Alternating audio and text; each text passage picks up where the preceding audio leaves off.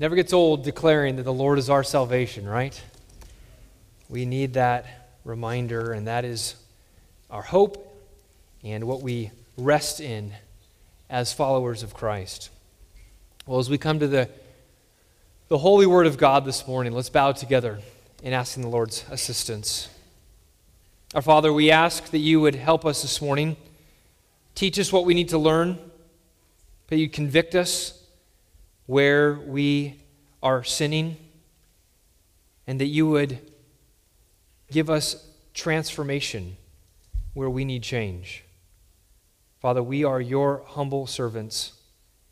We are coming before your word, the declaration of the King, and we want to hear it rightly and live it out correctly. We ask for your Spirit's help to do that. It's in your mighty name we pray. Amen. Well, as you well know, relationships can be messy, can they not?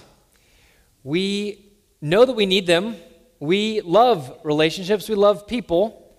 And yet, it's in the midst of relationship that we can sometimes feel the worst pain, and we can get hurt the most. I thought this was humorously illustrated by a forest folktale from northern Canada that says about up there in the cold northern wilderness, there were two porcupines huddled together to get warm. But as they did so, their quills pricked each other, and so they quickly scuttled apart. As they were there apart, before long, they started shivering and realized they needed to get saddled right back close to one another again. Of course, it wasn't long before they got jabbed again from each other. Same story, same ending. They needed each other, but they kept needling each other in the process. And in a funny way, this is an apt illustration of our relationships. The very people that we need and we love can also be the ones that wound us as well. The last few weeks, we've been looking at one particular kind of relationship. That is the relationship of a Christian to his enemies. And we saw there that Jesus calls us to love our enemies. When we're persecuted for our faith, we are to respond with such love and generosity that it leaves people in the world scratching their heads. How could they respond that way?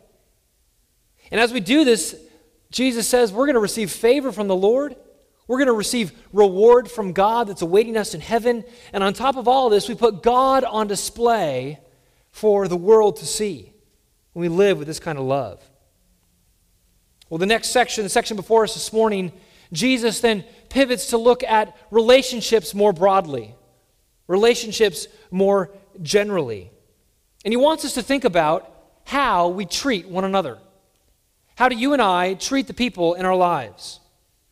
And as we're going to see, he wants us to be critical, but not critical of others. He wants us to be critical of ourselves.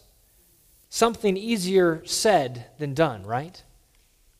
So I invite you to turn in your copy of God's Word to Luke chapter 6 if you're not there already. Luke chapter 6, and if you don't have a copy of God's Word, you can use the Pew Bible directly in front of you, and you can find this on page 1025. Luke chapter 6, we'll be beginning in verse 37. The passage previous that we finished last week ends with verse 36 that says, "Be merciful even as your Father is merciful." And as we looked at, this is somewhat of a summary statement of what has already come, that he called us to love our enemies, and then he wraps it up by saying, be merciful as your Father is merciful. But it's also a pivot statement that begins to look at the verses that we're going to look at this morning. That just as the Father is merciful, and precisely because the Father is merciful to you, so you need to be merciful to the people in your lives. And that's where Jesus goes. Follow along as I read verses 37 through 42. Jesus continues, "Judge not, and you will not be judged. Condemn not, and you will not be condemned. Forgive, and you will be forgiven. Give, and it will be given to you. Good measure, pressed down, shaken together, running over, will be put into your lap. For with the measure you use it will be measured back to you." He also told them a parable. Can a blind man lead a blind man? Will they not both fall into a pit?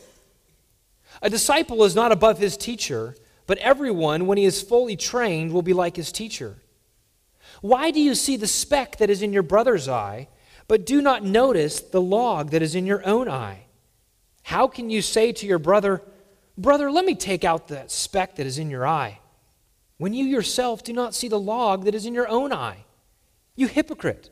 First take the log out of your own eye, and then you will see clearly to take out the speck that is in your brother's eye. It's in this passage, Jesus, again, is talking about different kinds of relationships. And so I've summarized the lessons here under three relational lessons that we need to learn so that we would faithfully follow Jesus.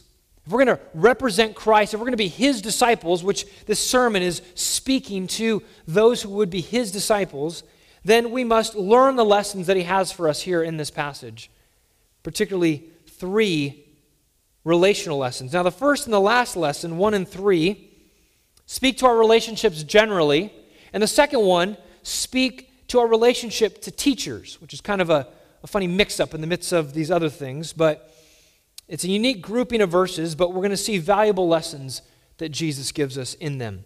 So let's look first at the first relational lesson that we see in these verses, in verses 37 and 38.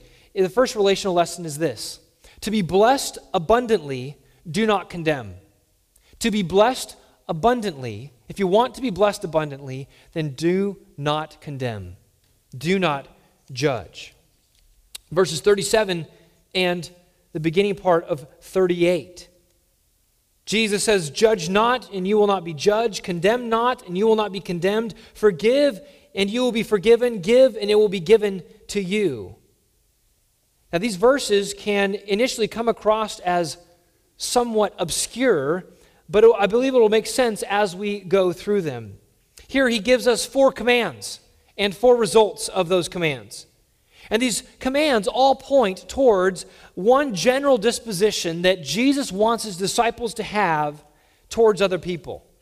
You'll notice that 2 of the commands are negative. They have a do not flavor, and 2 are positive.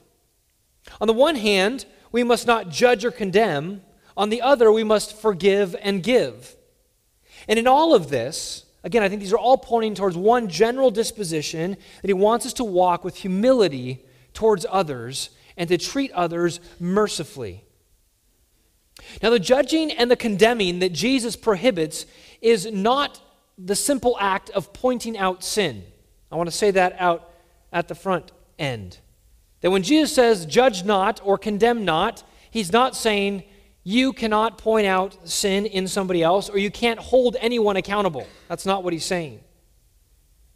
In other words, it's not disobeying this command to lovingly address sin in a brother or sister's life. And yet, is this not, combined with the parallel in Matthew chapter 7, verse 1, a favorite verse of unbelievers to throw in our face when we try to point out what the Bible says about certain behaviors and certain sins, and they say, hey, don't judge.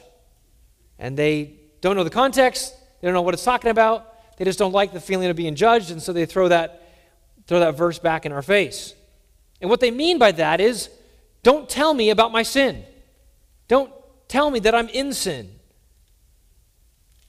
They don't want their behavior held up against any standard of righteousness or holiness. And so in their defense, they throw this verse back at us. But I believe this is a wrong understanding of this verse. You see, the Bible is full of prophets and teachers and apostles, and even Jesus himself, who calls out the sin of people. In fact, we're called to warn and admonish one another. And this means we point out where we are failing to live according to God's word. In fact, later on in this passage, Jesus talks about seeing a speck in somebody else's eye. And he doesn't denounce us and say, don't look for specks. He just wants us to go about it the right way. So the idea of seeing sin in someone else's life is not unbiblical. But there's a right way to go about it. So then what does Jesus' words mean here? What does it mean to judge not, to condemn not? Well, the judging Jesus speaks of here, I believe, is that of a self-righteous moralist. Someone that believes that they have the upper hand morally. They're living their life well. They're being obedient. They are righteous. And they are looking down on those who aren't measuring up to the standard that they themselves have put into their life. One commentator described it this way. He said, "This refers to a judgmental attitude that looks down on others and enjoys condemning them with an attitude of superiority. It is being critical of others and enjoying it, recognizing that you have the higher level." And so this kind of attitude seeks to hold people down in guilt and condemnation with never a thought of encouraging them to move back towards God. It's a pointing out of sin but giving them no hope. It's a letting them wallow in their guilt and loving to force that position upon them so that they feel from you that condemnation and that judgment, and that they can't move under the weight of that judgment, and you enjoy holding them there. We all know how we can gain those attitudes, can we not? That feeling that we just want to, okay, not forever, but just for a little bit longer. Now, this judging, it could be given to the person directly. Some of us are very verbal judgers, and we can just say what's on our mind and what we see and call it out, and we judge the person in the moment. We let them know what we're thinking. Some of us like to keep it to ourselves, and our minds are full of judgments as we scan and go throughout our day. We see people all around us, and we consider ourselves better and morally superior to the people that we see around us. Others can find the temptation to begin to spread their thoughts of judgment, not to the person themselves, but to others, which is known as gossip. And so we begin to speak about, hey, did you see so-and-so and what they did? And did you know that they're doing this? And it begins to spread as these judgments are spoken. And so Jesus here commands us to not act this way, to not be critical of others in this morally superior way. We should not have critical spirits towards fellow believers or even those outside the faith. We should not be characterized as those who are self-righteous in their stance. Why? Well, Jesus says, "Judge not, and you will not be judged." You see, there's a connection between the way that we live and the way that we judge and the way it's going to come back to us. I believe there's a sense in which that may happen in this life, in the way that Jesus, the Lord, treats us in this life, and also an eschatological, an end times view of how we'll be judged and treated as well. This means that God will condemn us for our lack of love and mercy shown to others. But Jesus says, don't judge in this way, and you're not going to face this judgment or condemnation. In other words, Jesus is promising people that people cannot get away with unloving condemnation of others. There will be consequences for living this sort of way. God is watching, and He will ultimately return it back upon the person's head. So this prompts us to ask, right? Am I tempted to judge or to condemn? To put people under these self-righteous standards? Where are you tempted to judge people wrongly? Where do you tend to look down on others? Where are you tempted to think of yourself as morally superior? And friends, there are landmines everywhere in this world and even in the Christian life and in the church for us to take these sorts of positions. We have got to be on the lookout. Maybe your temptation is to judge by appearances and think yourself morally superior. Could be possessions that people have. Look down on people based upon whether they have something really nice or whether some have something not really nice. Maybe it's clothing and style. Maybe it's body type.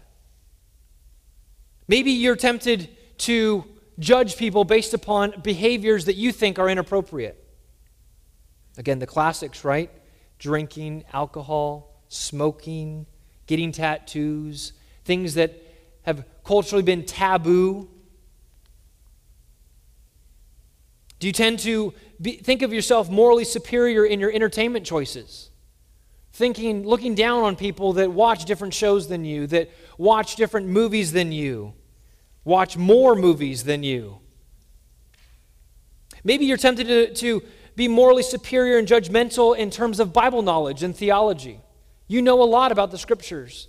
You know a lot about what the Bible says, and you can talk about it. And you look down on those who can't. They can't formulate an opinion or talk about what the Bible says in a certain area. We know the Bible puffs up, or the knowledge puffs up.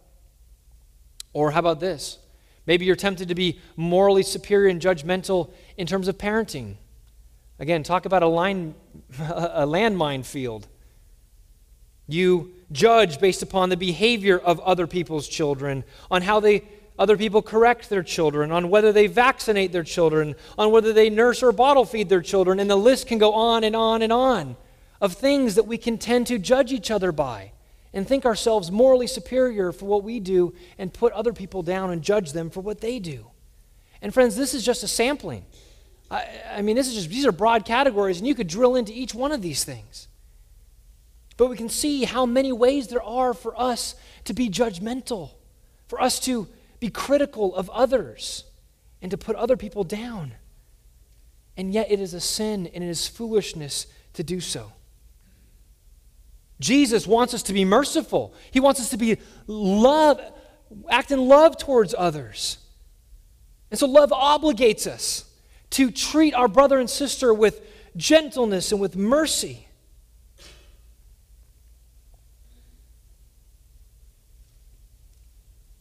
But Jesus here prohibits us from even having that thought of judgment in our head, to repent of that and turn from it when we even think the thought of judgment and condemnation. To not allow that pride and that sort of judgmentalism to even take root within our souls. We've got to be doing the work when the seed begins to sprout, not wait till it's full grown.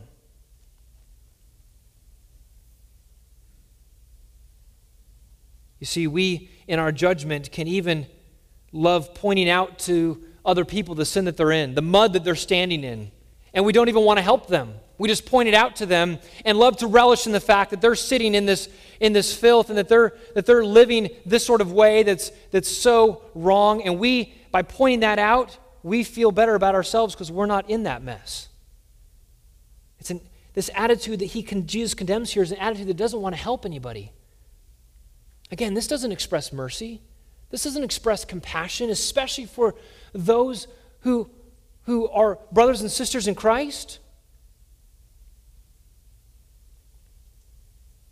This attitude wants the other person to feel ashamed so that we would feel superior.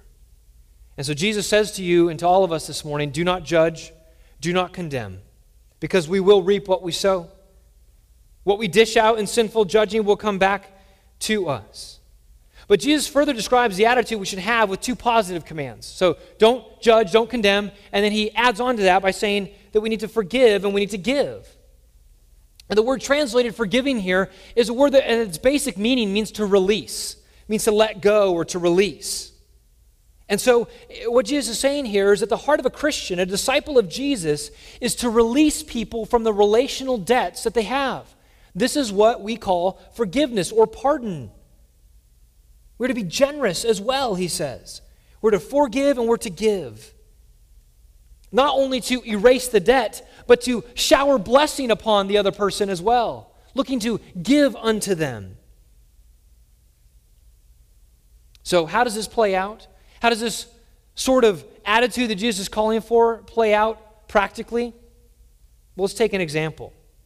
Let's say, husbands, that your wife has messed up in some way or even sinned against you, and she said some things that are hurtful to you. There are two ways to respond. One way is the way Jesus is condemning or denouncing, and the other way is the ways he's commanding, right? So let's consider what the wrong way of responding to that situation in light of what Jesus is denouncing here. The wrong way could be to take your hurt feelings and to do this. You say, I can't believe that she said that. I would never say something like that. In fact, I only speak kindly to her. I'm only nice to her, and this is what I receive. How could you do that to me? Might say. So she says she's sorry. You say you forgive her. But this attitude doesn't let go of it. It doesn't release. it continues to bring it up time and again. And you keep it as ammo in your back pocket for when she messes up again and you see, you're doing it again.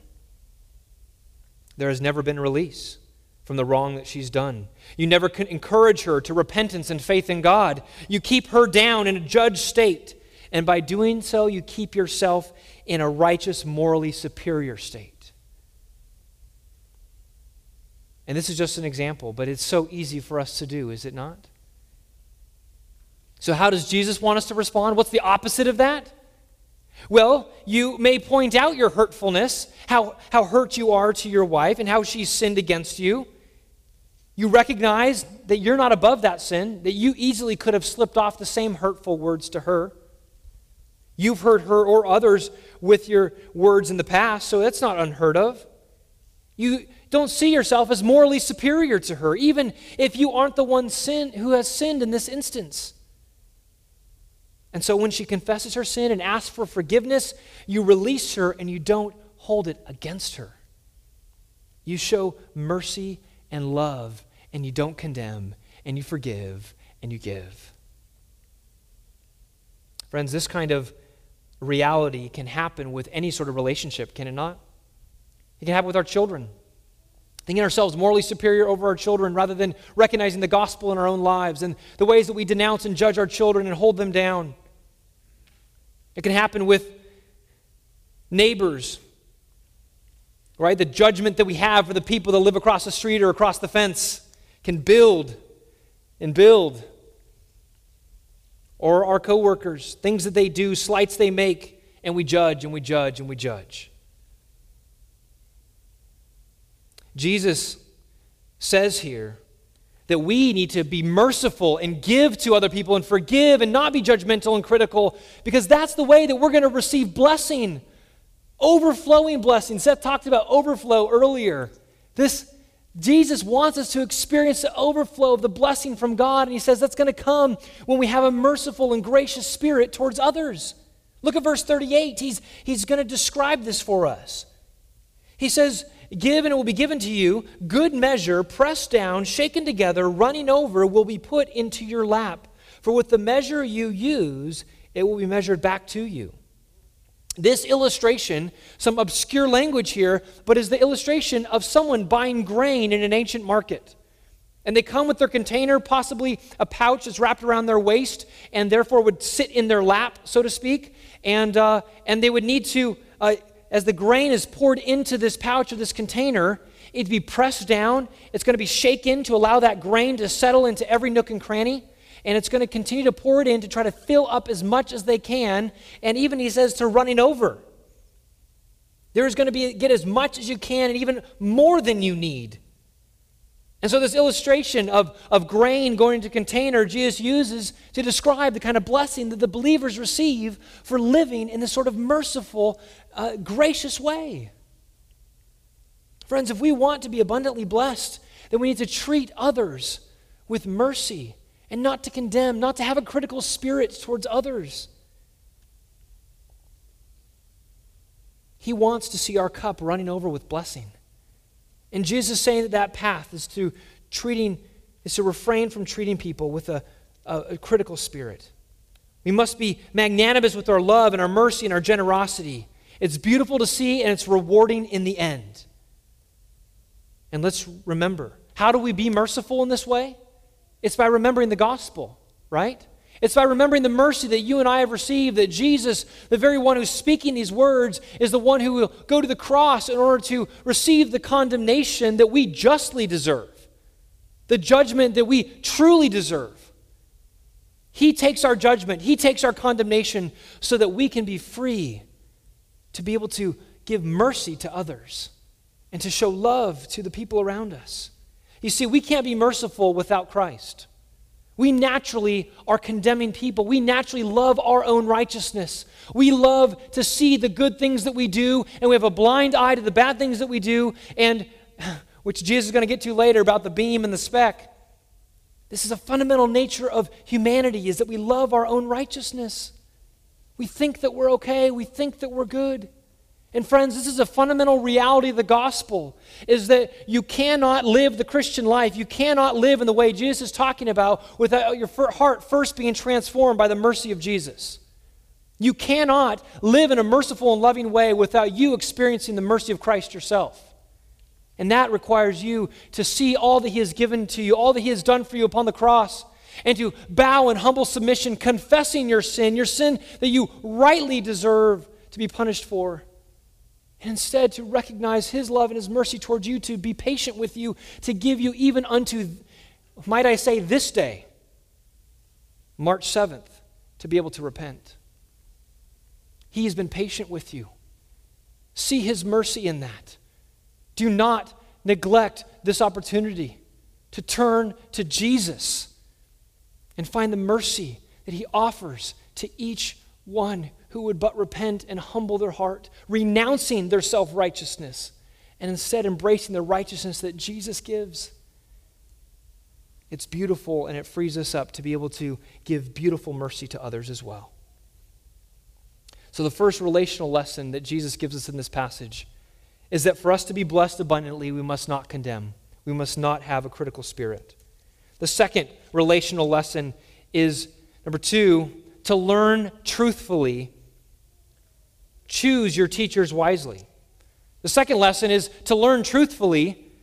Choose your teachers wisely. Verses 39 and 40. You can know from the text that there's a change here, right? Verse 39, look at it. He says, he also told them a parable.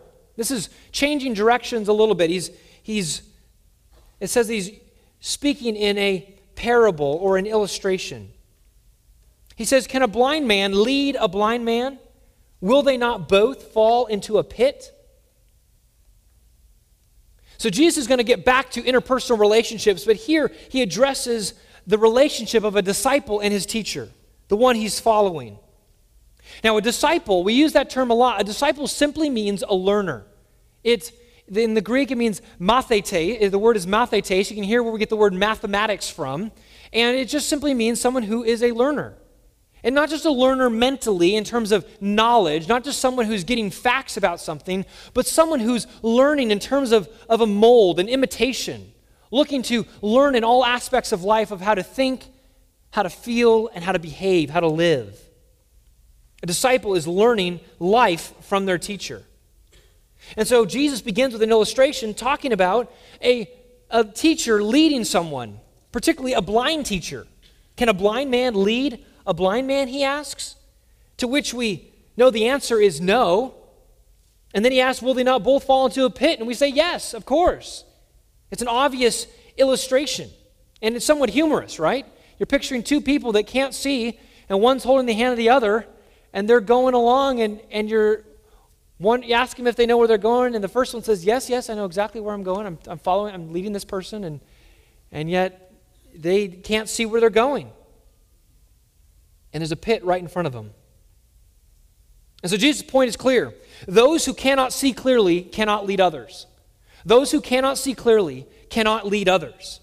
In fact, those who try to do so are only walking into disaster, not only for themselves, but for those they try to lead.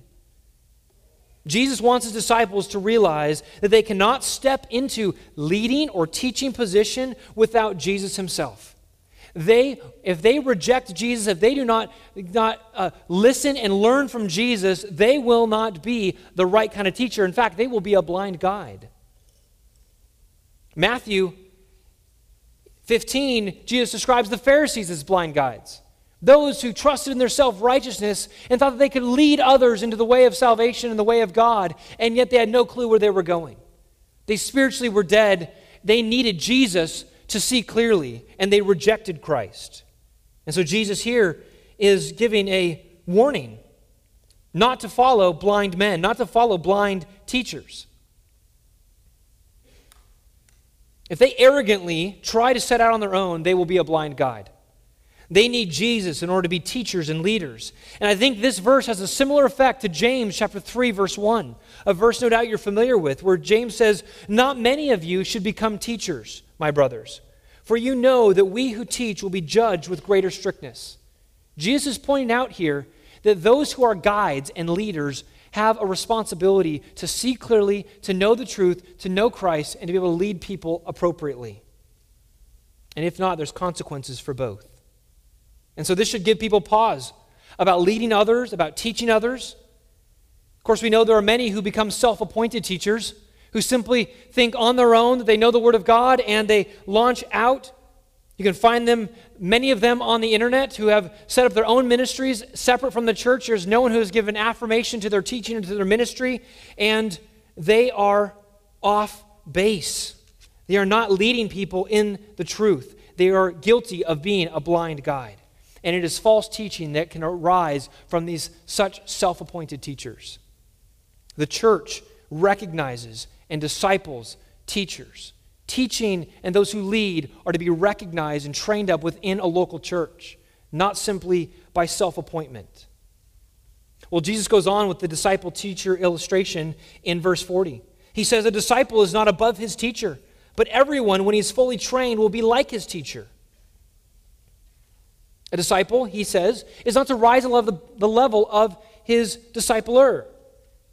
This is simply the teacher is going to give the disciple all that he has, right? The teacher's pouring into those students who are under him, and he's seeking to give everything he has, tries to teach them the Word of God, teach them how to live life, and he can only give out of what he has, and therefore the student can only receive what the teacher gives him, and therefore the full amount that the student can rise to is only the level of the teacher. But Jesus says on top of this, a fully trained disciple is one who is truly like his teacher. A disciple, a student, is fully trained, fully received all that there is when he is like his teacher. In other words, this is the goal of teaching, for the student to be like the teacher. Isn't this what we want? We want to have people to follow in the thing that we are teaching. And so Jesus' point in bringing it up is that he wants his disciples to be fully trained in his ways. He wants the disciples that are there to follow him, to be fully like him, to be Christ-like as his disciples. They don't need a different teacher. They don't need anybody else. They should want to sit under his tutelage and seek to be like Jesus. And the same is true for us. We should seek to be fully trained as disciples of Jesus and be like our teacher, who is Christ. You see, all Christians are disciples of Jesus. A disciple is not an extra category or a deeper level of a Christian. When you come to faith in Christ and you confess Jesus is Lord, you are his disciple. And so we are all to sit at his feet and to learn from him every day of our life. So where do we sit at Jesus' feet? Where do we learn the ways of Jesus so that we might be like him? It's from the Word of God, right? The Word of Christ. Hebrews chapter 1, verses 1 and 2 say, long ago, at many times and in many ways, God spoke to our fathers by the prophets, but in these last days, he's spoken to us by his Son. The Word of God comes to us through Jesus. Colossians 3:16 says, to let the Word of Christ dwell in you richly. The Word of Christ, the Word of God found within our Bibles, is to be the teaching that we hear from the voice of Jesus and by which we sit under and conform our lives to. And friends, we know that in this life we will never be fully trained, right? It's a goal that we seek to be mature in Jesus, that we strive for until we are glorified one day. And so we sit at Christ's feet. We open his Word. We submissively listen to him. We come as a learner seeking to conform our lives to his and say, Lord, make me fully conformed. Make me fully trained in the ways of Jesus. Make sure there's no area in which I am not trained. I want every aspect of my life to be conformed by Jesus. But we're not just coming to Jesus, I want to note, to learn about spiritual things and just about salvation, and then we go to the world to learn about everything else. Certainly the Bible doesn't have everything all the knowledge that there is in the world, right? We don't learn trigonometry from the Scriptures. But the Word of God is the basis by which we learn everything else. We need to make sense of God's universe, which means we go to the Word of God as a starting point to understand God's universe, right? We can't make sense of God's world, the one who created it all, if we don't go to the one who created it. Solomon wrote in Proverbs chapter 1, verse 7, "The fear of the Lord is the beginning of knowledge." And this means that in order to understand God's world rightly, we must know God. Now, there is much unbelievers can know about our world, but listen to this. All the puzzle pieces don't fit together unless you look at the picture on the front of the box. Where do we get the picture on the front of the box for our world? It's from the Bible. That's where all the pieces fit together about who we are, about why we're here, about what this universe is, and what's the goal and purpose of this world and our lives. It all fits together when we start with the Word of God and ends in praise to Him. In other words, get this.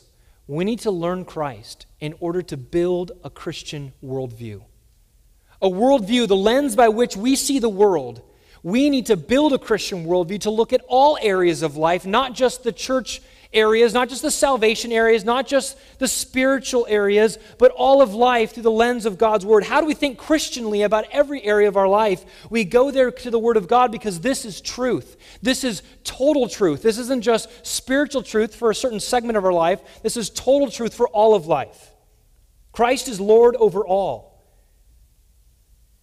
So this leads us to another point that Jesus is making, the point that I draw out here in this point.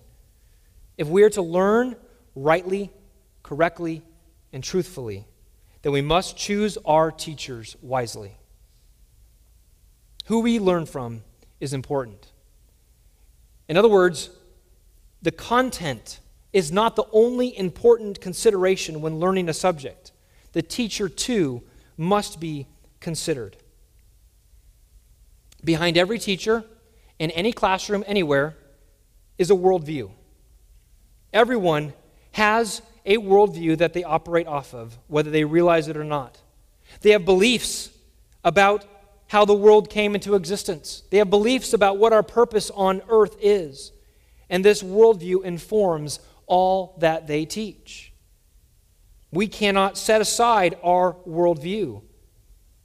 Now, the Bible is clear that at the fundamental level, there are only two worldviews: believing and unbelieving, Christian and non-Christian. Joshua made this clear in Joshua 24. Familiar verses to you. He says, "Choose this day whom you will serve, whether the gods your fathers served in the region beyond the river, or the gods of the Amorites in whom this land you dwell." He says, "But as for me and my house, we will serve the Lord." Are you serving false gods or are you serving the true God? You see, there is no middle ground between those two positions. There's no realm of neutrality where suddenly religion is set on the table and you can come to a religionless space and there's knowledge presented without religion. Everyone is coming from a faith commitment. Everyone is saying something about the living God. Either they believe Him and it's the basis for all that they do, or they reject Him and that's the basis for all that they do. There is no middle ground. The line between belief and unbelief is stark. There's no gray, only black and white. The Scriptures are clear on that over and over again. There's no half Christians. There's no half believers. There's either belief or unbelief. And so every single person is either believing the Lord or not. And therefore, their lives, their worldview is either one which rests on truth or one that rests on falsehood. And so I believe this verse, Luke chapter 6, verse 40, teaches us that education is discipleship. Education is discipleship. You see, what we call education today is often talked about as if there was some sort of neutral transfer of facts, that simply there's this composite bit of facts that are simply delivered to students and all the religion has been removed out of it. And so we just think education can happen without taking a worldview into consideration. But education is really discipling in a certain worldview. It's unavoidable.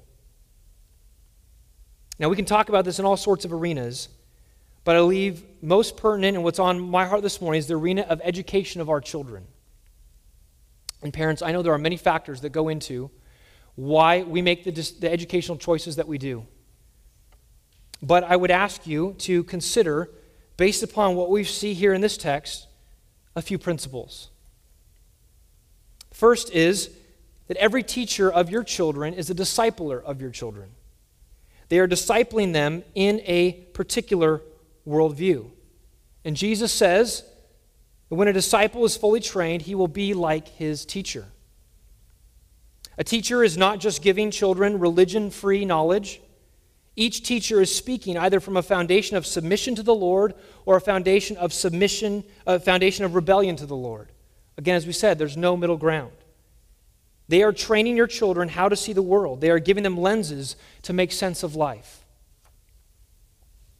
And I don't need to tell you that our state-directed school system continues to make it clear what side of the divide that they're on. In one sense, this is helpful and clarifying. The ones writing the curriculum and deciding what courses are to be taught are in full-scale rebellion against the Lord. The origins of the universe and mankind is different than what the Word of God says, and therefore this enables our society to be unmoored from the Creator who made them. There's now no accountability because God didn't create us. They teach the self-worth and identity is rooted in self-actualization rather than being rooted in an image that God has given us, rooting it wrongly. This results in, as we know, distorted views of sexuality rather than what God has taught and what is for human flourishing and for the life and benefit of mankind. The teaching on gender is against God's design as well. In fact, to say that Jesus is Lord and to call sin, sin, or to talk of eternity is forbidden, and therefore this stance, again, is made very clear. Unfortunately, even Christians who teach in the system are unable to speak of the truth during teaching hours. This instruction that they give must be in accord with those who run the system. So the principle I want you to think about is that education is discipleship. Every disciple, when he's fully trained, will be like his teacher. What do you want your children to be like? What disciplers do you want your children to sit under? I ask you to prayerfully consider these principles as you make decisions about what is right for your family. And again, I emphasize there are many factors that go into that decision, and we need to factor them all in. But I believe these principles are unavoidable from the Scriptures. I'm not saying, don't get me wrong here, I'm not saying that all people who have their kids in the public school system are sinning. So please hear me on that. I'm not condemning those who teach in our public school system. I'm thankful for the work that they do and the light that they shine in those areas as well. My purpose in making these comments today is simply to draw your attention to a principle that we need to factor in and we need to consider. And I pray the Spirit enables you to prayerfully consider that as you evaluate what's best for your family.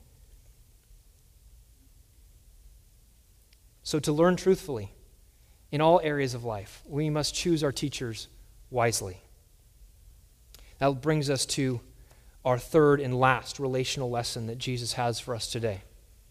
The third and last relational lesson is this: to help others rightly, examine yourself honestly. To help others rightly, examine yourself honestly.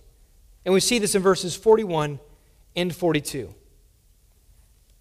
Jesus here addresses a common problem of humanity. We can easily see the sin of others with clarity while we fail to see the sin in our own hearts and lives. Look at verse 41. He says, "Why do you see the speck that is in your brother's eye, but do not notice the log that is in your own eye?" Verse 42, he asks another question. He says, "How can you say to your brother, 'Brother, let me take out the speck that is in your eye,' when you yourself do not see the log that is in your own eye?" Jesus highlights here with an illustration, actually a humorous illustration, right? Someone who's all outraged and saying, "Look at that speck.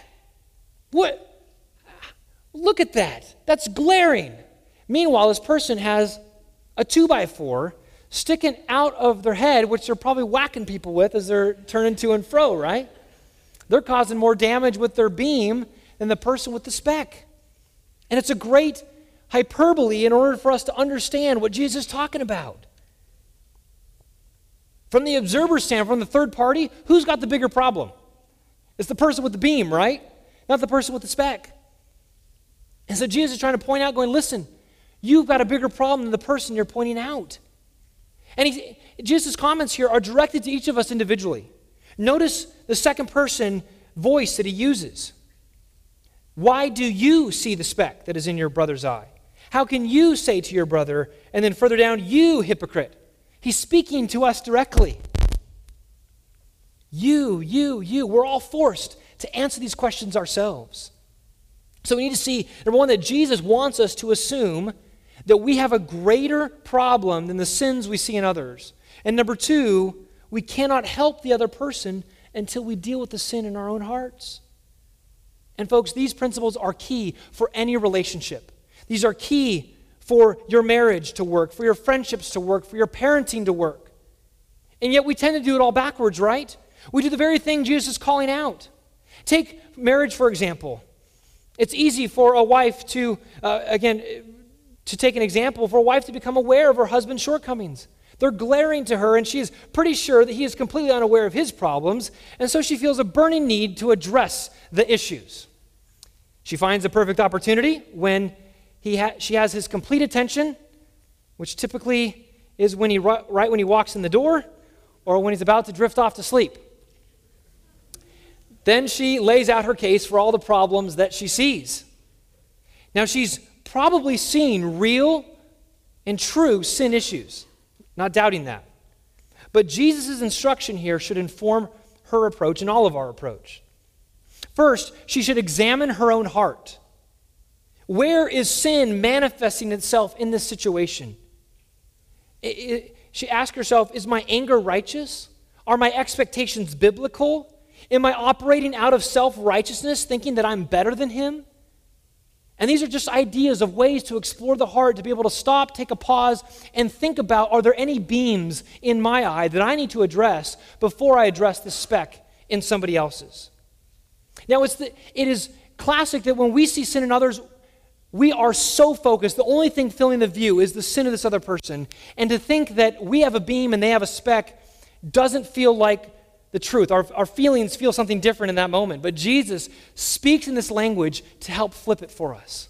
To help us be able to see we need to recognize the bigness of our own sin, that we need to deal with that first and foremost before we can even help somebody else. So after she's examined her own heart, she should then approach her husband, get this, with a desire to help him. Notice the whole context of these verses is that we want to take the speck out of the other person's eye. We don't just want to point out the speck. We don't want to just point and laugh. We don't just want to judge, as he already talked about, right? Condemning and judging out of self-righteousness. We want to point it out and try to help them remove it.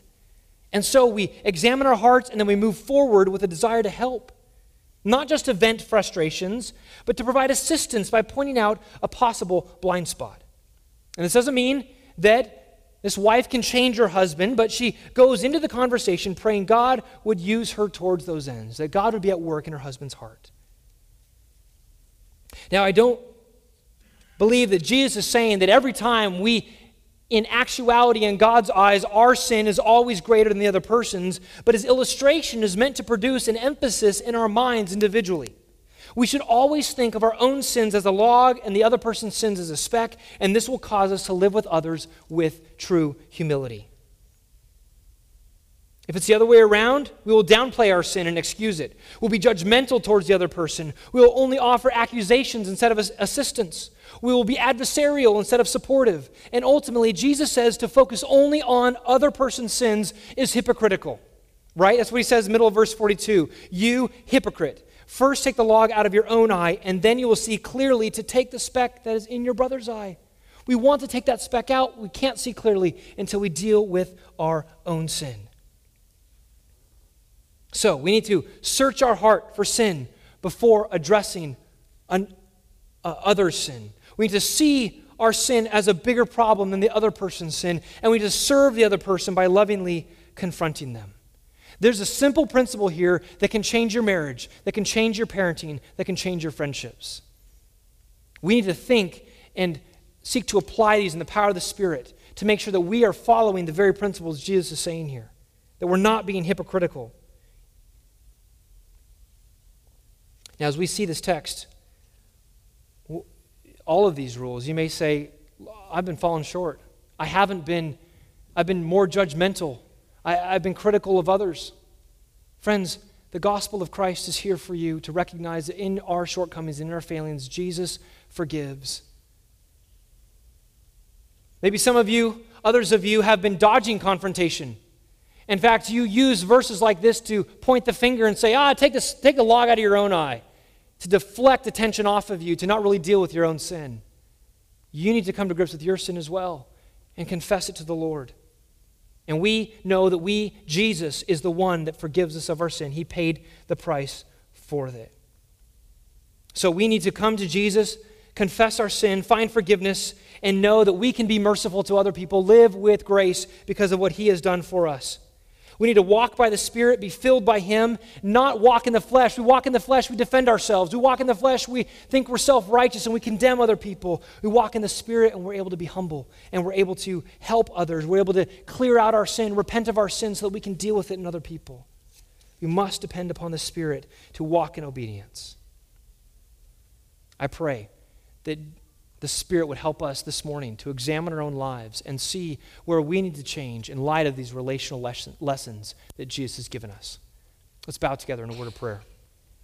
Our Father, we thank You for this teaching. It convicts us. It hits us in so many ways. We need to deal with our sin and treat others the way that You want us to. And I ask, Lord, that You would help us to be a community, in a community of families who understand these principles, live according to them, that we might be merciful, gracious people with others that reflect Your character. It's in Jesus' name we pray. Amen.